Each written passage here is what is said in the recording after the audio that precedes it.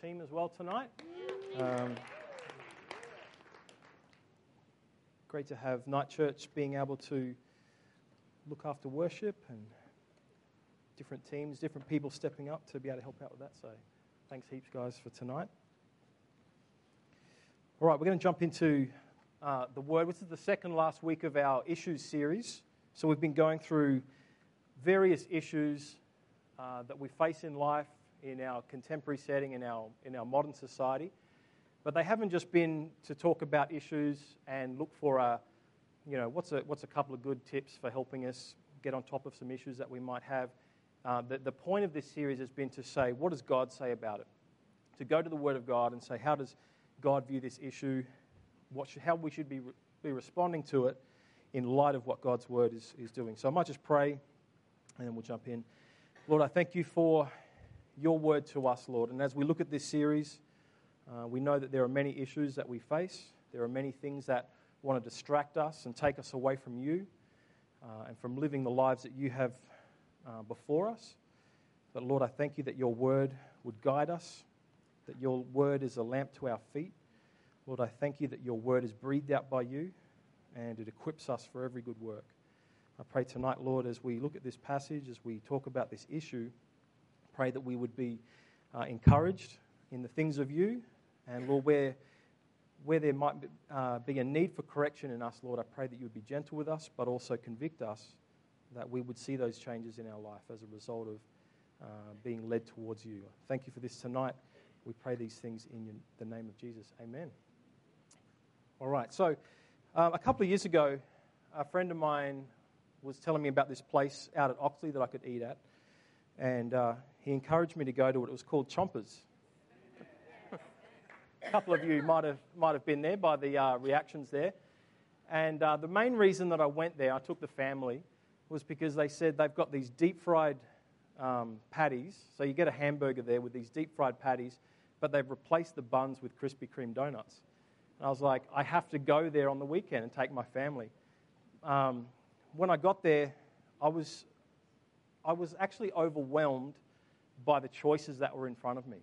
As I stood there in front of the board, the kids are like, Dad, get us this one, Dad, get us that one. And I just stood there, and I actually ended up just ordering some fries and sitting down because, well, I thought that my arteries were going to harden, and it might take 10 years of my life if I ordered any of the burgers.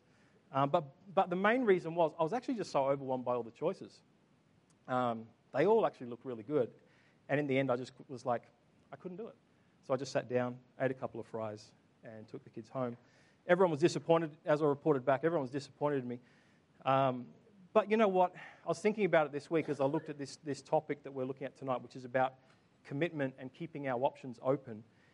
Our modern lives are a lot like this. We actually have so much choice.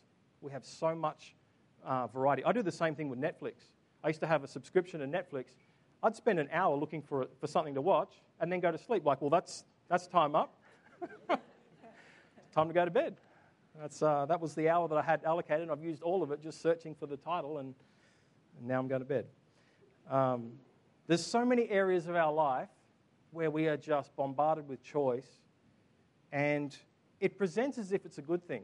Like advertising that comes across to us says it's all about you and all about the choices that you can have, and that's supposed to be a good thing. But is it really such a good thing? In some instances, yes. But the problem is not choosing and leaving our options open has itself become a choice. We feel empowered by the thought of having the world at our fingertips, but ultimately, as a result, we end up doing nothing. Like me at the Chompers, just sitting down, not making a decision. Barry Cooper, who is the co-founder of Christianity Explored, says, making choices and moving on with our lives seems increasingly difficult. We find ourselves paralyzed, unable to make choices about relationships, dating, marriage, money, family, and career. And he goes on to say, I want to suggest that if we feel unable to make these choices, it may be because we're worshipping the wrong God. Hang on, that escalated quickly. 1 minute we're talking about burger choices, and then this guy's saying with all these choices and our lack of it, we could actually have an idolatry problem. we actually could have a worship problem. He says, there is a false god that many of us unknowingly follow called the God of open options. When we say false god, now let's just clarify here. When we talk about a false god, we're not talking about an actual God. We're talking about a God that doesn't exist. But it's something that has replaced God. It's something that has called us to serve it. We follow after it with everything that we've got instead of the one true God. So that's what is meant by a false God. So ironically, by not committing, we actually do commit to something. We commit to keeping our options open. That's actually become a thing. That the choice that we make is to have no choice. The choice that we make is, I want to keep my options open. At the heart of keeping our options open is the problem of idolatry. And idolatry is where we put something in place of the one true God. To have an idol, something that competes with our love for God. The problem is in our setting, in our modern society, is that often these idols and these things, they are so subtle. They present as good things. And often they'll say this about idols. They'll say, they often look like really good things. But when we love them more than God, they become really, really dangerous. We might think we are, for instance, we might think we're protecting our comfort by keeping our options open. We think that it's a good thing to have our options open, but the truth is, it is damaging us. It's damaging our service to God because it lies to us and it says, you might need to keep your weekends free. Not sure what for, but you better keep them free. There could be something coming up. You might not want to commit to something in there. It destroys our giving because it says the money that you earn, that's yours, and you might need it for something important coming up. Not realizing that our money and our ability to earn money is actually a gift from God. It's all from Him. Everything that is good comes from God. It also damages our ability to have real happiness and joy in Christ. Because it says to us, don't be too full on with that Jesus stuff. Have a little bit of Jesus in your life, but don't get too crazy with it. Don't get too spiritual. Have you ever felt that pressure? Like, have a little bit of Jesus there, sure. Maybe keep it as a hobby, but don't be too full on, right? And ultimately, I think it forbids discipleship as well. Because it says investing in someone is going to cost you, and it tells you that your time is too precious to invest it in somebody else. I remember hearing this song ages back. I used to listen to a lot of rap music, and the chorus said, 1,000,001 things to do. I've only got so much time. Why should I give some to you? And I remember back when I used to hear that, I was like, yeah, that's good. You don't deserve my time. It's precious.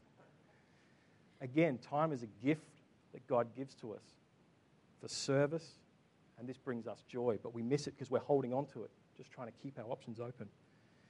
We're going to go to Scripture to see what, a passage that speaks to the heart of this issue here. We're going to see what God says about it because we want His input on this, not our own. So here's what I'm going to do. For those who have got your Bible there, now I know some have got their phones, so that's good as well. Before we actually go to the passage, I want to just do something real quick because we're in the Old Testament tonight. I want you to isolate the Old Testament in your Bible by just getting Genesis through to Malachi. So if you find Matthew, and we can hold up just the Old Testament, okay? Yeah, hold up your phone there, that's good. Just keep your finger on Genesis to Malachi. If you have a Bible, you've got it in your hand there. Okay, if you don't, just have a look up here. This is what I want to show you here, is that the Old Testament, all right, this is the Bible that Jesus taught from. This is really cool. The Old Testament is the scriptures that Jesus taught from. It's the scriptures that Paul, Peter, all refer to consistently throughout the New Testament. And the wonderful thing about these scriptures is that they're not just some old stories that have no relevance to us. They are completely relevant, and also they're completely relevant because they are all about Jesus. All of that, whether it's the story of Noah, Moses, the Israelites, in any situation, it all points to Jesus. It is all a foreshadowing of Jesus. It's telling us, hey, this guy will come, and it tells us all about the gospel. So when we read it in light of who Jesus is and what he's done through the gospel. So that's really awesome. I love the Old Testament. There is so much treasure for you in that. I once met a guy who said he'd become a pastor. This was years ago. It wasn't anybody you guys would know, so I can talk about him. And he said, I hate the Old Testament. I really love the New Testament, but he actually said the words, I hate the Old Testament. I felt like saying, bro, are you even saved? Because seriously, like, the Old Testament is the Word of God from beginning to end, all about Jesus. And it is full of wonderful treasures for us. All right. So some of you have read it, some have read a little bit, but I'm excited to jump into it tonight. We're going to look at the book of 1 Kings. So if you want to take that Old Testament, break it in half. Chapter 18 we're looking at tonight. Okay, so a little bit of background, just to bring you up to speed if you're unfamiliar with the book of Kings. We're talking about God's people, right? We're talking about the Israelites. Now, the Israelites are God's people. The Israelites, you'll also hear them referred to as Hebrews, Jews. And this is God's people who are supposed to be loving, serving, and following God. Now, in this situation, before we get to this book, the Israelites have actually turned around and said, you know what? We want to have a human king like our neighbors. So like the other nations around us, we want to have a human king as well. God was supposed to be their king. They're supposed to just love and serve God and follow him, right? But here they are and they say, no, we want to be like our neighbors. We want to have a king as well. God said to them, that's not going to go very well for you, all right? Because God knows the sinfulness of man. God knows the brokenness of people. But they persist and they whinge and they push on, and God eventually gives them what they want. And so the king that we are referring to tonight is the king known as Ahab. And we're just going to go back a little bit for a minute. We're going to go back to chapter 16. And we need to have a look at where Ahab is introduced here. I'm going from verse 29, where it says, Ahab reigns in Israel. So the majority of these kings that we're looking at were evil kings. The majority of them did not follow God, even though they were supposed to be put in place to follow God, to lead other people to follow God. All right, in the 38th year of Asa, king of Judah, Ahab, the son of Omri, began to reign over Israel. And Ahab, the son of Omri, reigned over Israel and Samaria 22 years. And Ahab, the son of Omri, did evil in the sight of the Lord, more than all who were before him. And as it has been a light thing for him to walk in the sins of Jeroboam, the son of Nebat, he took for his wife Jezebel, also extremely evil, the daughter of Ethbaal, king of the Sidonians, and went and served Baal and worshipped him. So we're going to hear more about Baal in just a moment. So this guy did more evil in the sight of the Lord than any of the other kings. So there was a whole line of kings that came before Ahab who were evil. This guy comes along and he's even more evil than all these ones have been. And I thought, how evil is this guy? And so I started to look at this other god, this false god that they brought in. I wanted to have a look at, well, what did worship of this god look like? And I found out it was really awful. What Baal promised was that he was a god of fertility, sex, family thrown in there, and also rain. So he presents as this god who's going to give you good things. But the way that they worshipped him was they had temple prostitutes that people went and slept with. And when they were really desperate to hear from Baal, they actually sacrificed children. And I had a look at a bit of historical research this week, and there were these giant urns that were found with Baal inscriptions on them. And as they opened it, they found the remains of children, like bones, inside, which were evidence or proof of Baal worship that also involved sacrificing children. So that's just a small glimpse or a little bit of an insight into when it says more evil than, there's a little bit to it. There is truth in what is being said there. All right, so the hero of our story is Elijah. And Elijah is one of God's prophets sent to warn people of their idolatry, sent to tell people repent of your sins, and turn back to God. All right, Elijah is the hero of our story. Now, before we jump in and read it, I was just thinking this week, this story has everything, particularly if you're like a young guy. This story has drama, action, good versus evil. It has bloodshed. It has toilet humor and witty one-liners. All right? We're in chapter 18. Let's go. All right, we're going to take off from verse 17.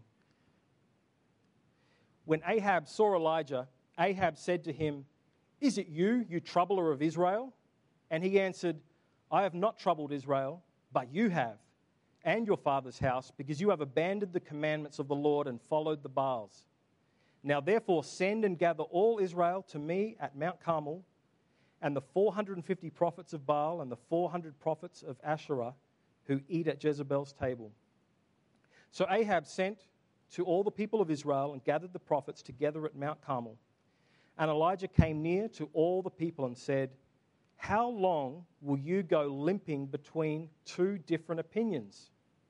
If the Lord is God, follow him. But if Baal, then follow him." And the people did not answer him a word. Okay, so just to clarify, if you're a little bit lost, what we're talking about is God's people, the Israelites, should be following God alone, but they're following Baal, all right, this false god, as well as God. They're going, we want a little bit of both of it. And here comes Elijah, and he says, you need to make a choice.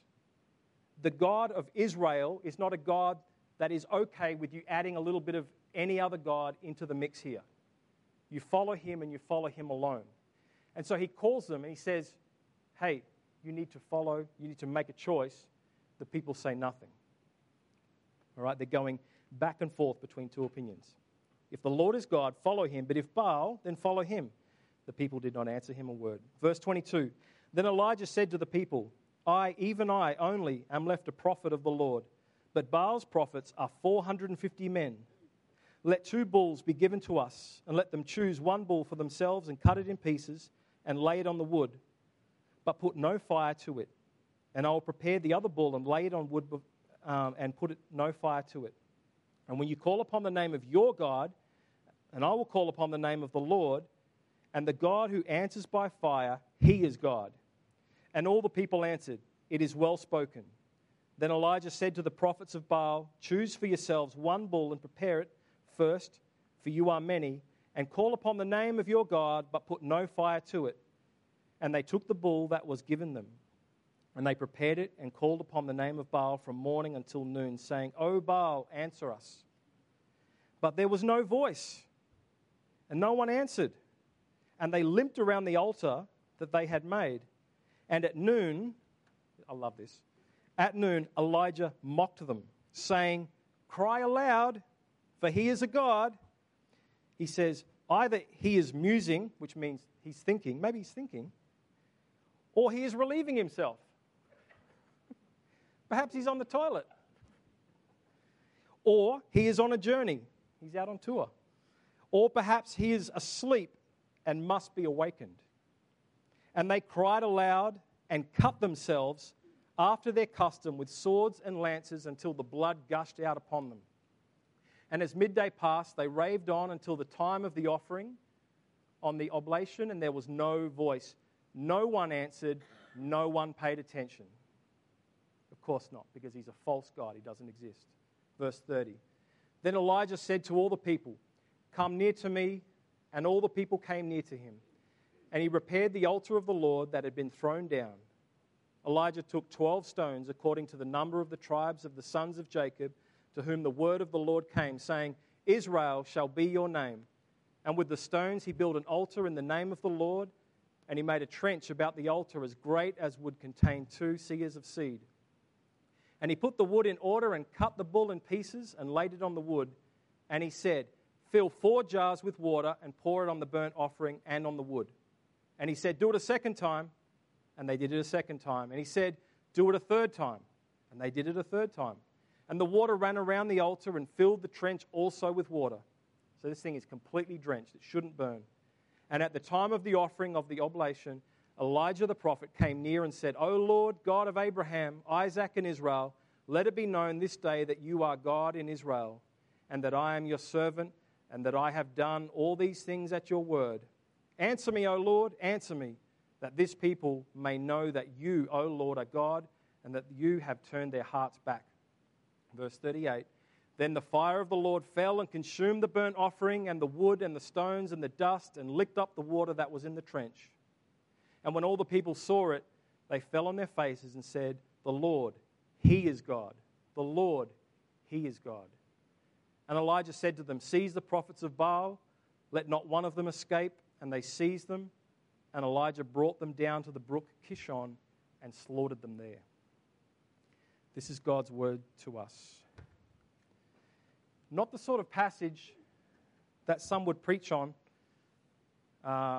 particularly if they want to just give a message across that, hey, just want you to have a U-Butte week this week.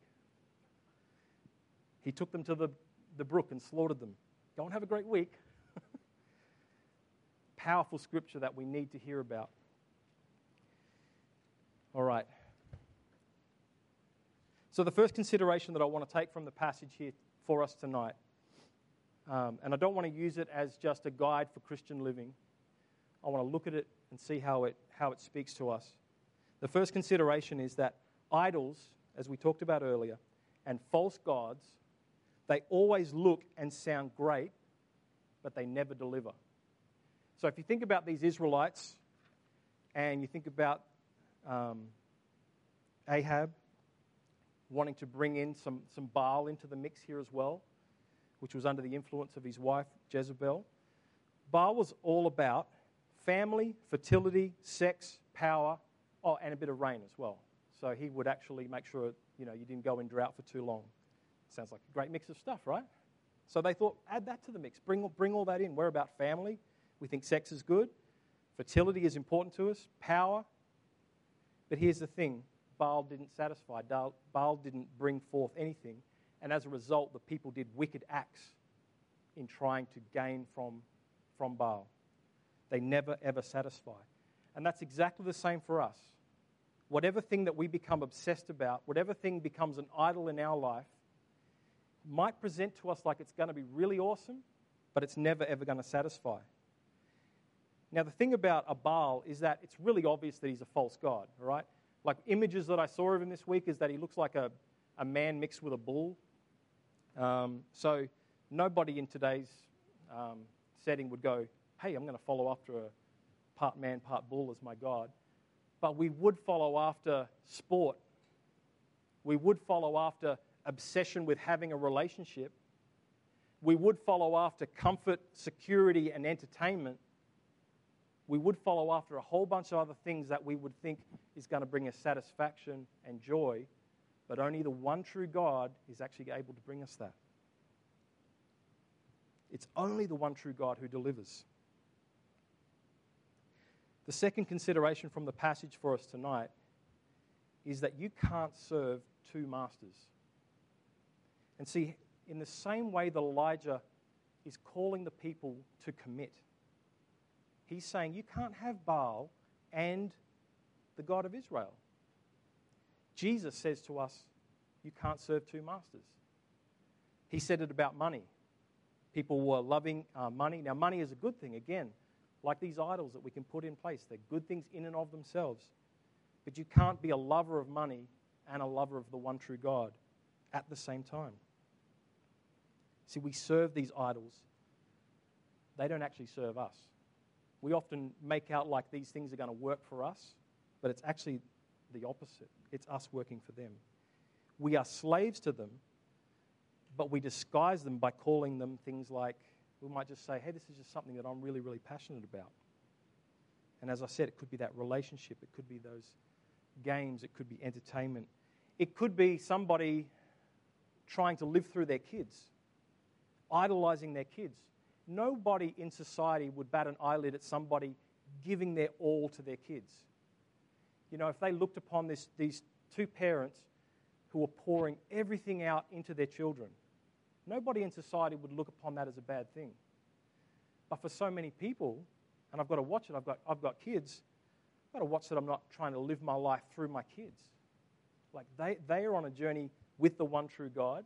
They are His, and I could make idolatry out of trying to, wanting the best for everything for my kids, wanting to give them the things that I didn't have when I was growing up, or whatever it might be. That's confronting, isn't it? It's confronting because our society says it's a good thing. But God has a different sort of kingdom at work. So I wonder what it is for you. And if we're going to be honest, I think we would all have areas where we can be honest about, hey, I wonder where are my tendencies? Where do I lean towards, hey, I could easily slip into loving this thing more than actually following the one true God? Is it that options, keeping the options open? Is it comfort?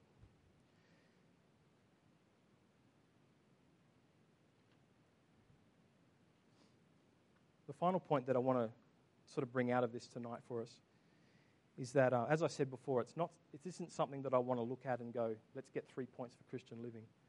But I think what this passage gets to is that it gets much deeper and it gets to the heart issue. I've said this before, it's a bit of a famous saying, that the heart of the issue is that our hearts are the issue.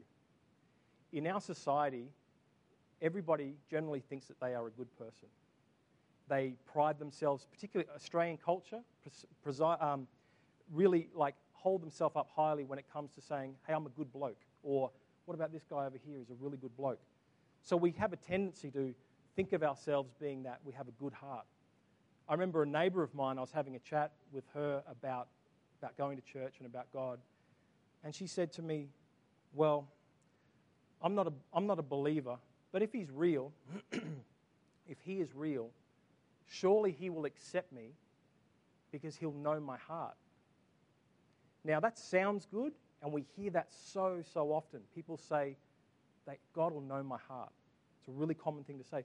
But like Matt shared earlier, when we get to the heart of the issue, that our hearts are the issue, the problem is that our hearts are actually wicked. In Jeremiah it says, our hearts are wicked beyond all else. And so we actually have this situation where God needs to come into our life and give us a new heart. We have a heart of stone that is resistant to God. We don't love God in and of ourselves. We need the work of God's Spirit to give us a new heart. See, the conflict of worshipping and serving wholeheartedly the one true God versus idolatry, meaning loving something more than God, is as ancient as the book of Genesis. Yet it's as relevant as a conversation that you and I are going to have this week. We're going to talk to people and we're going to see issues of idolatry everywhere we go. It's as old as the book of Genesis.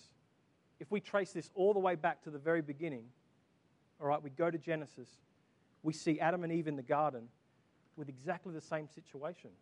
We see them going, hey, I want to be like God. I want to obtain this knowledge and this information. I want to be like God. And so they start to not trust God and go after their own thing. And so they have an idolatry problem that we continue to see all the way through the journey of the Israelites, right to us today, to our modern society that is just chasing everything else but God. But in the ancient days, you didn't have to wonder what the idol was. It was visible. So the question that Elijah would say to us is, how long will you waver? Wavering is basically limping between two options. And he would call us to land on a decision. The God of the Bible calls us to land on a decision. How long will we limp between two things? And I think this is where I recognize the uncomfortable nature of a passage like this to confront our idolatry. But if we're going to be a church that grows and goes forward as a church who would reach people with the gospel of Jesus, a church full of limpers or people who are wavering is not going to be a healthy church. A church full of people sitting on the fence between two options is not going to be a church that is able to reach people with the love of Jesus.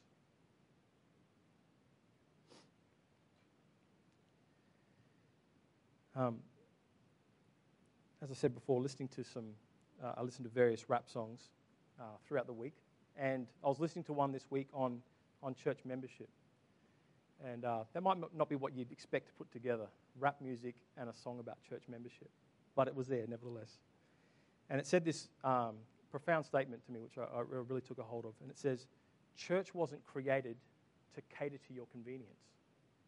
So I feel like passages like this shake up what we're actually doing here. They shake up when we think about what are we coming in to be as a people, God's people set apart. For what purpose? To purely come in and enjoy a service? Or actually be changed by the gospel and say, hey, you know what? I know that there are people out in my world that I'm going to see this week who don't know Jesus. There are people out there who are lost and headed for destruction, and I have the answer. I have the truth. I know about the one true God. They're chasing all these idols everywhere they go, but I have the one true God. I know about him, and I can point them to him. So if you're here tonight and maybe you wouldn't consider yourself a Christian, you might be on the fence with it, unsure, I want to read this scripture for you tonight.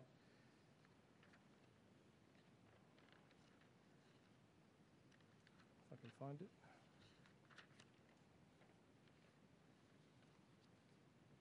This is from Deuteronomy chapter 30, verses 19 to 20. It says, "This day I call heaven and earth as witnesses against you that I have set before you life and death, blessings and curses. Now choose life so that you and your children may live and that you may love the Lord your God. Listen to his voice and hold fast to him, for the Lord is your life." And in a similar way, I bring this before you tonight. Listen to his voice, hold fast to him, for the Lord is your life. So if we were to say a couple of points just to close off, just to take this home for us tonight, what does commitment to Jesus look like? How then, if we are knowing that a passage like this speaks directly to our situation of saying, hey, we're not to waver between two opinions, what does committing to Jesus look like? This is where we're going to finish off tonight. And the first one is the gospel. Do you know it? That's why I would invite anybody who would say they are not a Christian to come to know the one true God. We as a people are constantly searching for happiness. We're designed that way. And so when we talk about these idols and the way that we're searching for them, the reason we're doing that is because we're searching for happiness. We're searching for joy, but we're looking for it in all of the wrong places. And as I said before, for somebody it might be thinking, if I can just get that relationship, if I have a relationship, I'll have happiness. But once they have it, they find, wow, I've still got a whole bunch of problems, right? For others, they might find it in success or career or whatever it might be. But the reality is that when you have a relationship with God through Jesus, you have the ultimate joy, because this is what you were designed for. We were designed as people to give glory to God and to make him known. So when we are living a life like that, where we are connected to God, we have a relationship with Jesus, that's where you'll find your happiness. That's where you'll find your true joy. So the first thing I would say is, if you are not saved, if you are not a Christian, talk to somebody tonight. Come and have a chat with the person maybe that you came with, or come and see somebody who was here and just talk about it. Just say, hey, I've been hearing all this Christian stuff. Some of it's really annoying me, but I'm feeling like I want to know more. That's what we're here for. We want to talk to you tonight. Take the time that we've got in fellowship afterwards. Ask some questions. Maybe you heard something talked about tonight and you could say, hey, I'm not sure if I agree with that, or I don't quite understand that. Talk about it tonight. For you who are a Christian, I want to just encourage you tonight to be committed to knowing him. The reality is that if we're not in this word, and that's why one of the reasons why we're saying, hey, bring your Bible when you come along each night. And that is convenient if you've got it on your phone. All right, you can grab it on there.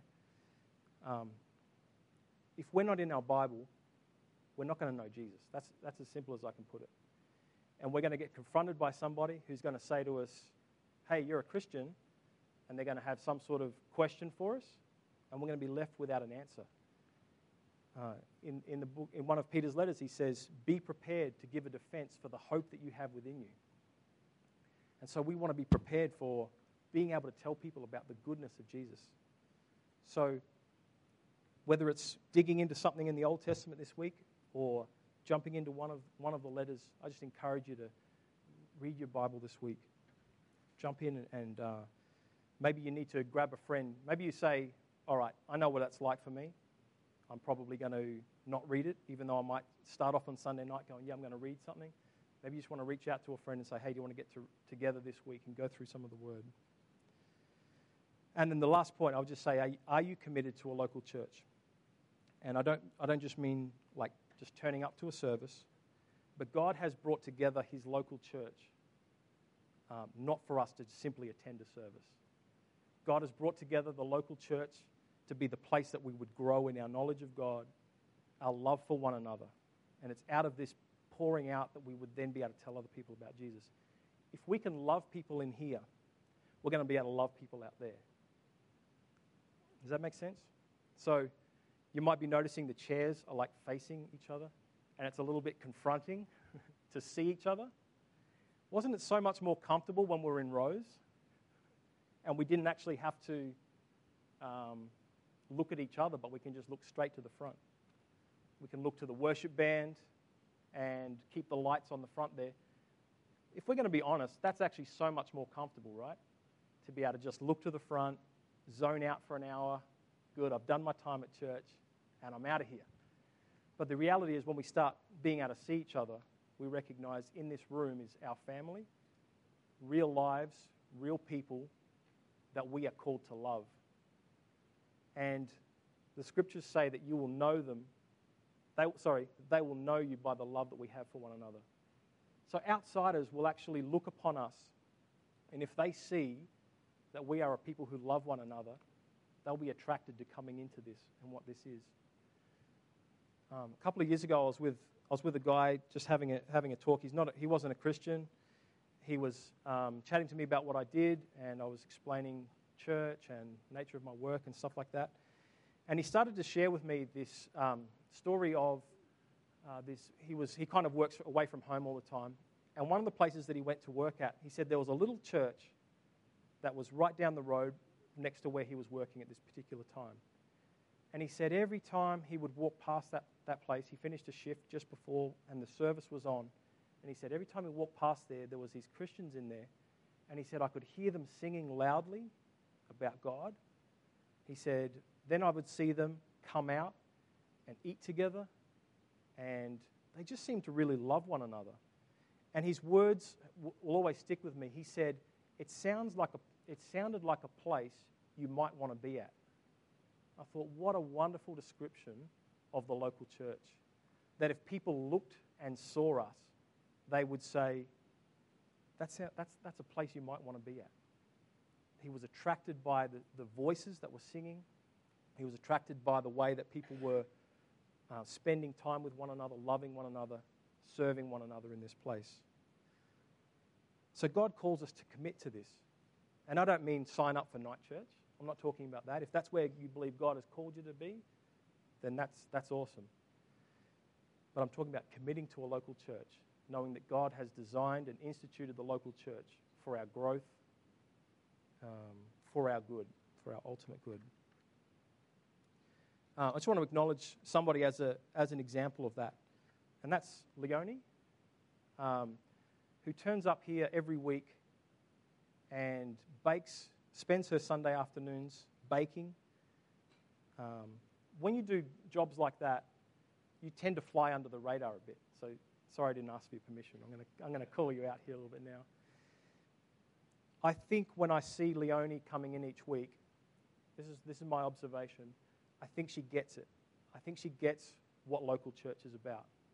That it's a place where you serve and that there is joy in it.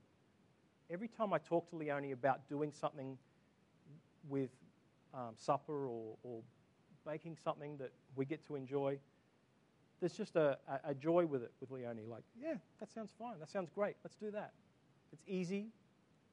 And she faithfully turns up and serves week in, week out, not looking for thanks. She's not up the front sort of getting recognition for that, but she's doing it week in, week out. Actually, why don't you go ahead and give her a round of applause for...